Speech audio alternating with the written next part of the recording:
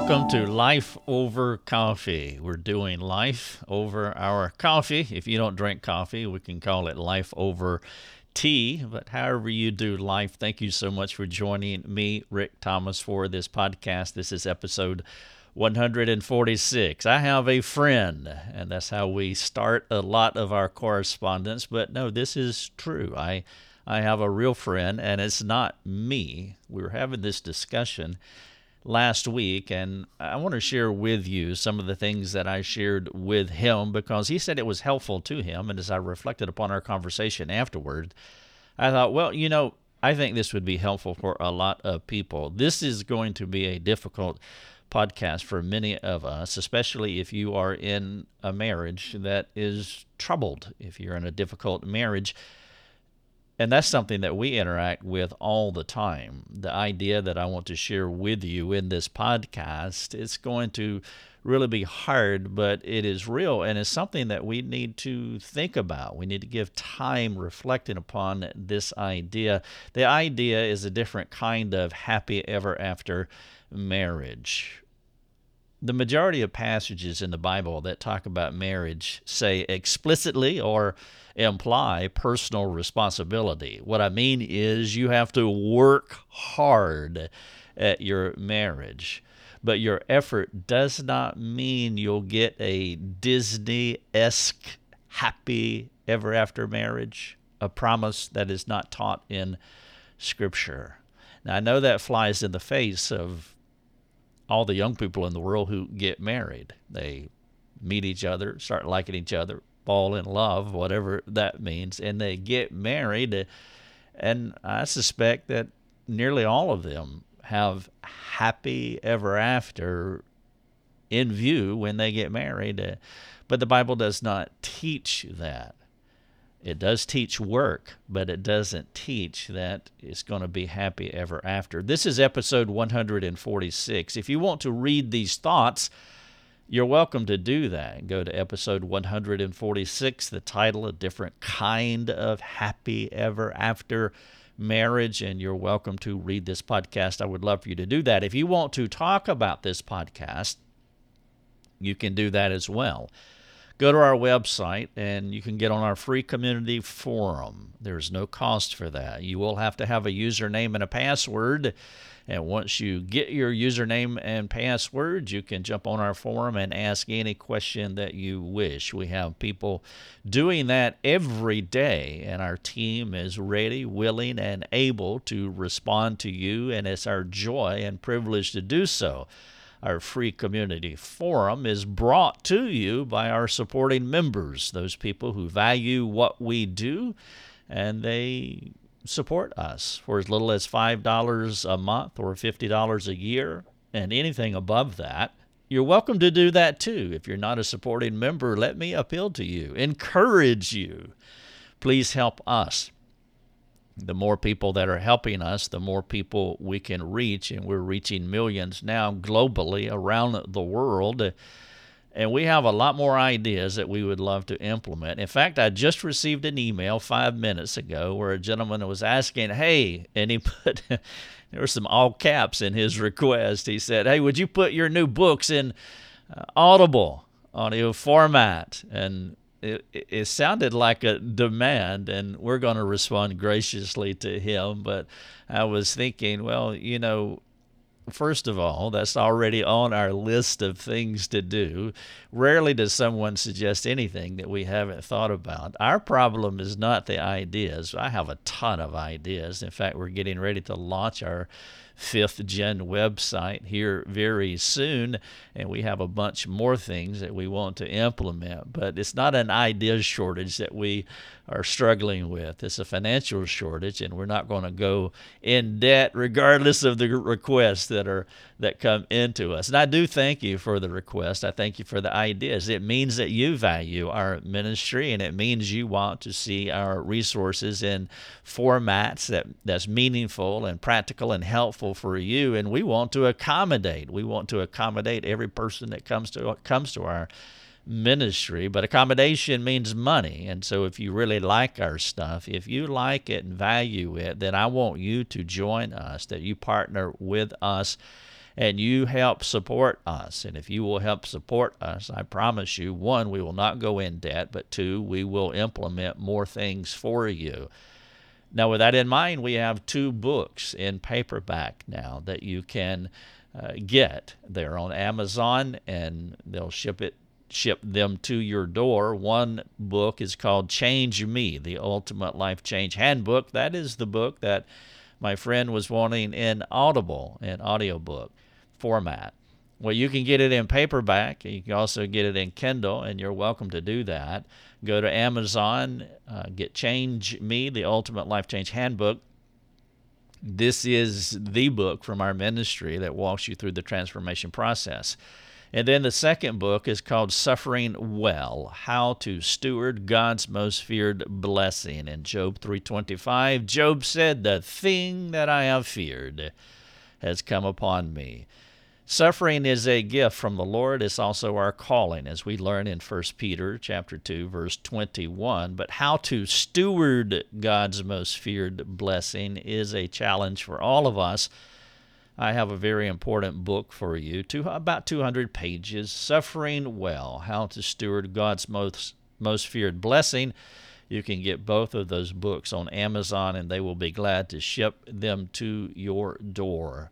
Let's talk about something difficult here. Episode 146, a different kind of happy ever after marriage. These are the ideas that I shared with my friend last week, and I want to share with you now. And of course, you're welcome to share this podcast with anyone that you would like. Just send them the link and have them to give a listen. It appears that the majority of the Christian culture believes, like our secular culture, that marriage should be different from a sweat of your brow mentality. I think all of us know that there is work involved, but the work is different than what you may believe if you haven't been married before. I guarantee you it is different from what you are thinking, and it's more intense. It's more consistent, meaning there will never be a moment, there will never be a day where you will not have to work at your marriage. In fact, if you do not work hard at your marriage, it will not go well. But unfortunately, through the inculcation of this Disney-centric worldview that we train our children in, and I'm not dissing the movies are great, most of them are great, and we enjoy watching them. But if you're not careful, if you don't guard your heart against some of the things that you take in from the culture, you can start believing that as they become your worldview. And when it comes to marriage, we can, even though we don't overtly say, or explicitly say rather, that we believe in a Disney-centric worldview, you can assess yourself on this matter. All you have to do is measure the level of disappointment that you have towards your spouse. The level of disappointment that you have towards your spouse will give you an indication as to what you think about your marriage or what your marriage should be. Here's the bad news, and it's hard for me to be critical and negative, because that's not the kind of person that I am, but I live in a profession, I live in a lifestyle where everybody, virtually everyone that comes to me is struggling, and there are clear reasons for that, and so therefore I do have to say some difficult things. But there are virtually no passages in the Bible that proffer a happy ever after worldview in the way that most people think about that perspective. There are virtually no passages in the Bible that proffer a happy ever after worldview in the way, I'm talking about marriage here, in the way that most people think about that perspective. But the Bible is full of passages that talk about sin, imperfection, obedience, one anothering, sacrifice, cross-carrying, and walking in the suffering steps of Jesus. I've already mentioned 1 Corinthians chapter 2. 21, for this you have been called, as Jesus left you an example to walk in his steps. And then Peter lists some of the steps of Jesus. When he was reviled, he did not revile in return. Persecution, suffering, hardship. He finishes talking about Jesus committed himself to him who judges justly. And then the passage transitions to chapter 3, where it says, likewise, depending on your Bible, but there's a conjunction there. And grammatically, we know that a conjunction joins. It connects two thoughts. It connects the previous thought with the succeeding thought. The previous thought is, you're called to suffer. And then the next thought is, wives, if your husband is not willing to be obedient, winning without a word, and all of that. And then it continues that down to 3:7, where he opens that sentence with likewise, another conjunction. And so what Peter is doing in this passage is interesting to me, that when Peter talks about suffering, and he knew a ton about suffering, but when he talks about our calling being a path, a lifestyle, a worldview of suffering, when he connects it, when he uses his conjunctions, he connects it to marriage. For the wife first, he leads into, and then to the husband. Now, I think that is not only interesting, but it is instructive. And if you're about to get married, then you really need to listen up. And if you are married, well, you need to listen as well. Because if you have this worldview of happily ever after, you're going to be in the deep weeds of trouble with your marriage, because that is not the prescription that the Bible gives you when you choose to go into a covenant with another person. Now, though there does not have to be anything wrong with what's in it for me, and I'm not saying that you should set aside your desires as far as what's in it for me, but you will be set up for significant disappointment if that is the first thing that you're looking for in a mate. The benefits of marriage, what's in it for me, are always secondary to the other-centered work. And that other-centered work, that other-centered sacrifice is non-negotiable. If you're going to enjoy the benefits of the marriage, the secondary things, then the first primary things is the work that you have to put into it. Christ came primarily to give, not to get. Christ came to transform individuals. Christ came to serve, not for you to serve him primarily. Christ came to die for the benefit of others. Now, if you're going to be Christ-like, now, you're probably hearing all of the verses, all the times that Christ talked about denying yourself, taking up your cross, dying to yourself, come and follow me. Well, if you're going to be Christ-like in your marriage, here are 4 things that you will have to do. Primarily give, not primarily get.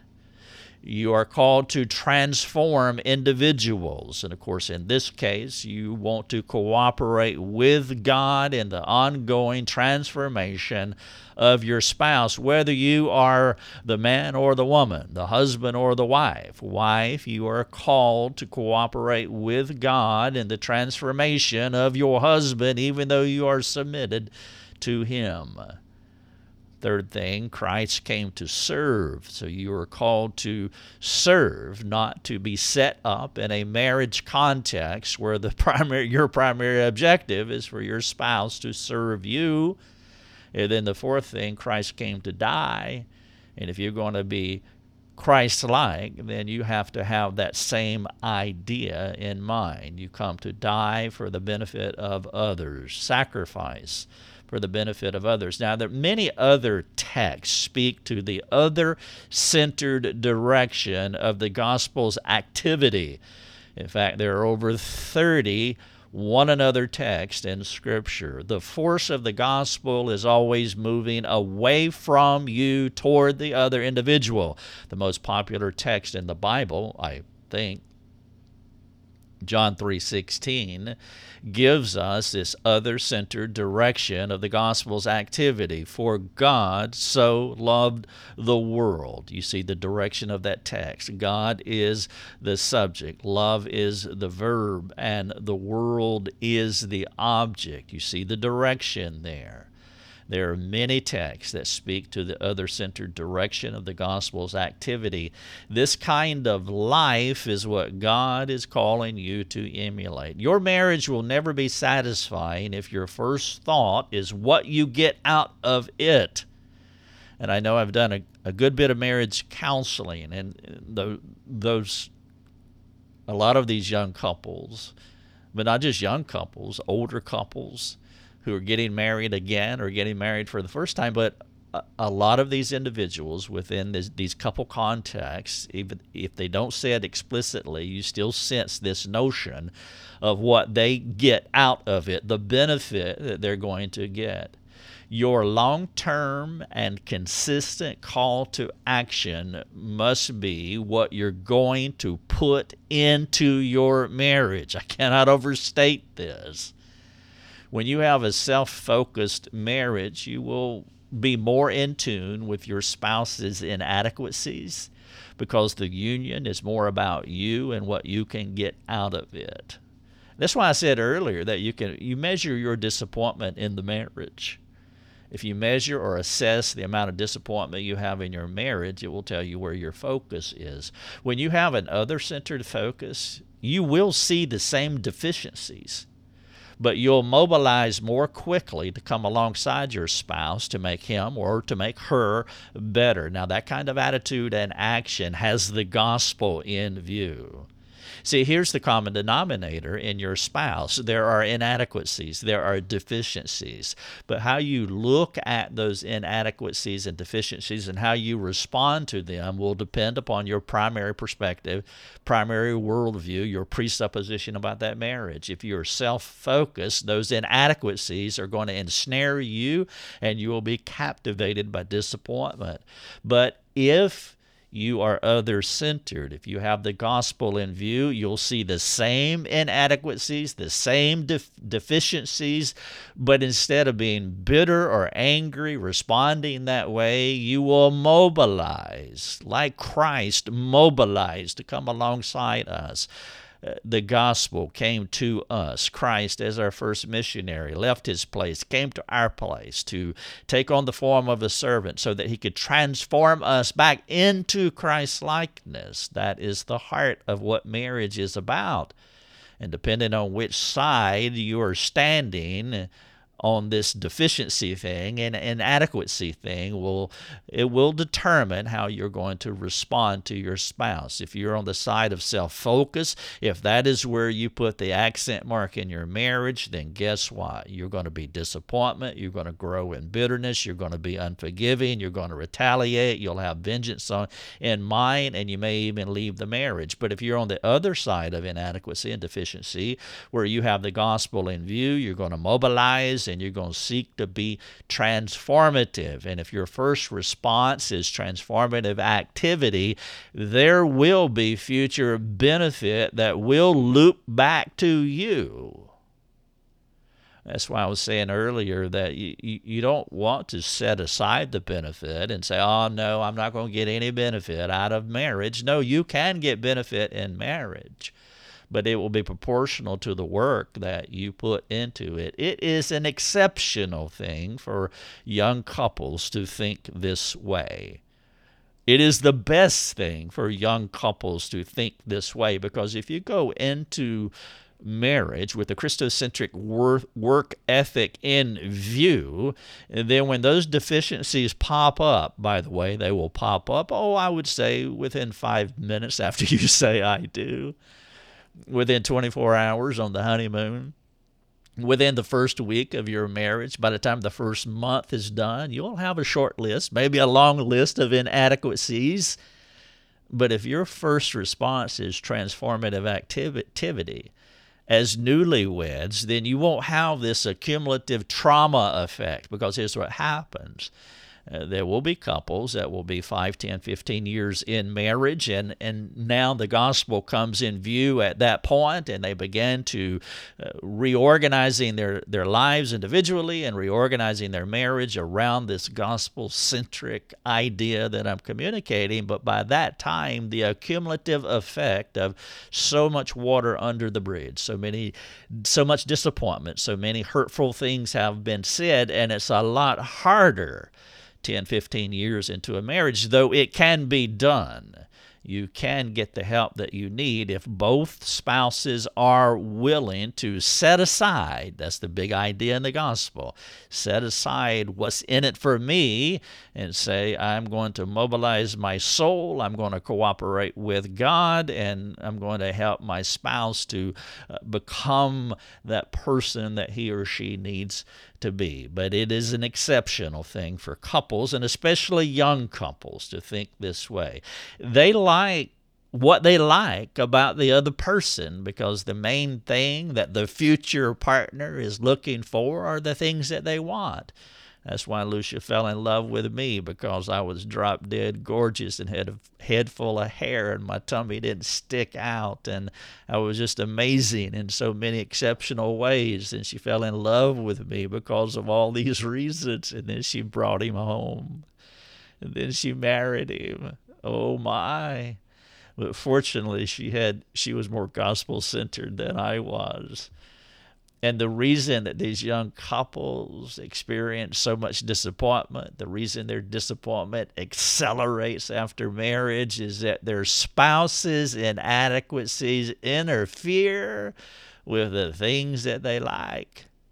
You know, if they understood the doctrine of total depravity, they would not only guard their hearts against disappointment, but they would mobilize like Jesus to bring soul care to that person so sin does not abound and sin does not accumulate in the marriage. When you sweep so many things under the rug, after a while the rug turns into a mountain. It's the wise farmer always working the garden, because he knows that without his preemptive and proactive care, the weeds will come and there will be no harvest. If you sit back on your rear end thinking, what's in it for me? Well, what's going to be in it for you is a lot of weeds, a lot of heartache. You got to get out there and tend the soil, move the stumps, the rocks, weed the garden, plant. You got to do it every day. Every spouse comes into their marriage with varying degrees of brokenness, imperfection, and personality quirks.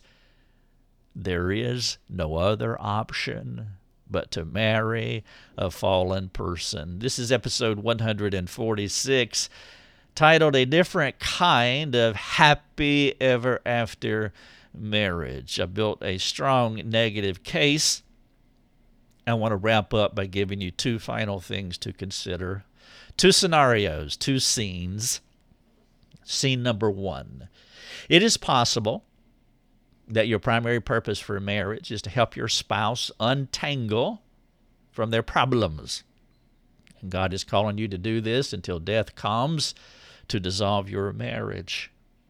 There are many illustrations of individuals in the Bible who spent their whole lives laboring under unchangeable situations, and they girded their attitudes by keeping an eye on the real prize. In fact, I would encourage you to read Hebrews chapter 11. There are a lot of people in Hebrews chapter 11 who never got that happy ever after in this life. And so here's the thing that I want you to consider. It is possible that your primary purpose for marriage is to help your spouse untangle from their problems. That you marry a broken person and you spend the next 60 years of your life helping that person to become a better person. That's your job. You don't get these wonderful, happy ever after benefits that a lot of us think about and most of us want. That you never get that. That you spend your entire life helping a broken person to slowly, incrementally be transformed into Christ's likeness, and your job in marriage is just work.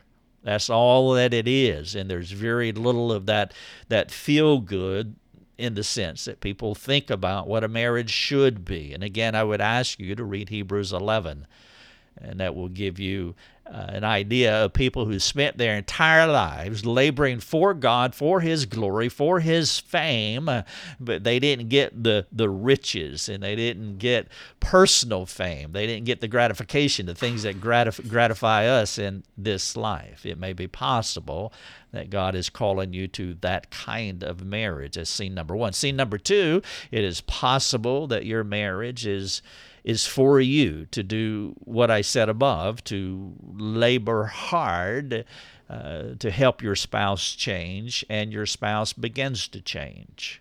In the first scenario, I was sharing with you, the enjoyment of a job well done will be in heaven.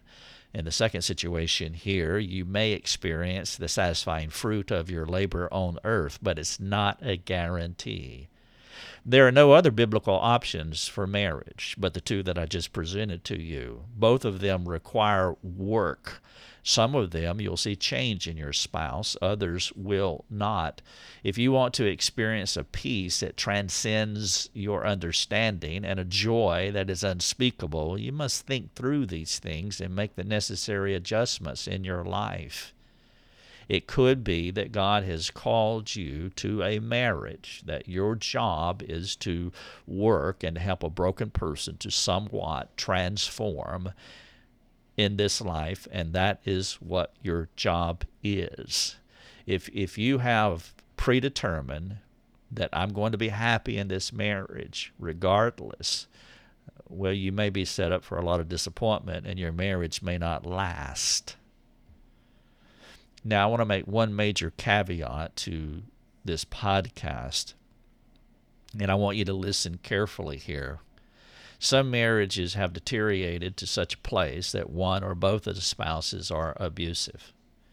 If your marital relationship is in that place, you must find help immediately. I am not saying in any sense, under any circumstances, are you to stay in a marriage that is abusive. You need to get help, and you need to get help immediately. This podcast is for couples who have yet to become so toxic that they don't need that kind of intervention. Your marriage may be hard, it may be burdensome, it may be trouble, it may be disappointing, it may be frustrating, it may be difficult. Those are the kinds of marriages that I'm talking about. And you have to rethink about your purpose for marriage. But as long as you put happily ever after out there as the main thing and the only thing that's going to make you happy, then you have a wrong view of marriage. Marriage is work. But again, there's a caveat here. If your marriage has moved to the place to where it is abusive, then you need intervention, whether it's civil authorities that you need to call the law because there's physical abuse, sexual abuse, some kind of abuse going on.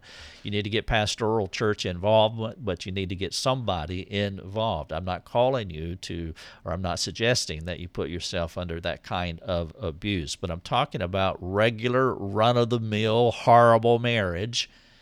And too many of us have the wrong focus because we've set up this idea of marriage that what's in it for me, happily ever after, and until my spouse becomes... In fact, one lady told me that one time. She said, I don't care about this suffering thing. All I want is my husband to love me a certain way, and until he does that, I will not be happy. Well, that's idolatry. She has the wrong worldview when it comes to marriage. Episode 146, this can be a can of worms, open up a lot of questions for you, but we're not going to leave it at that. We're going to serve you. So if you have a question, please come to our website. We would love to chat with you. Episode 146, a different kind of happy ever after marriage. Let us know what your questions are. Let us know how we can come alongside, and we'll be glad to do that. Thank you so much for listening to the podcast. You have been listening to Life Over Coffee with Rick Thomas. If you have a question for Rick, you can let him know by sending him a note through his website, rickthomas.net. That's rickthomas.net. Thanks for listening. Enjoy your coffee.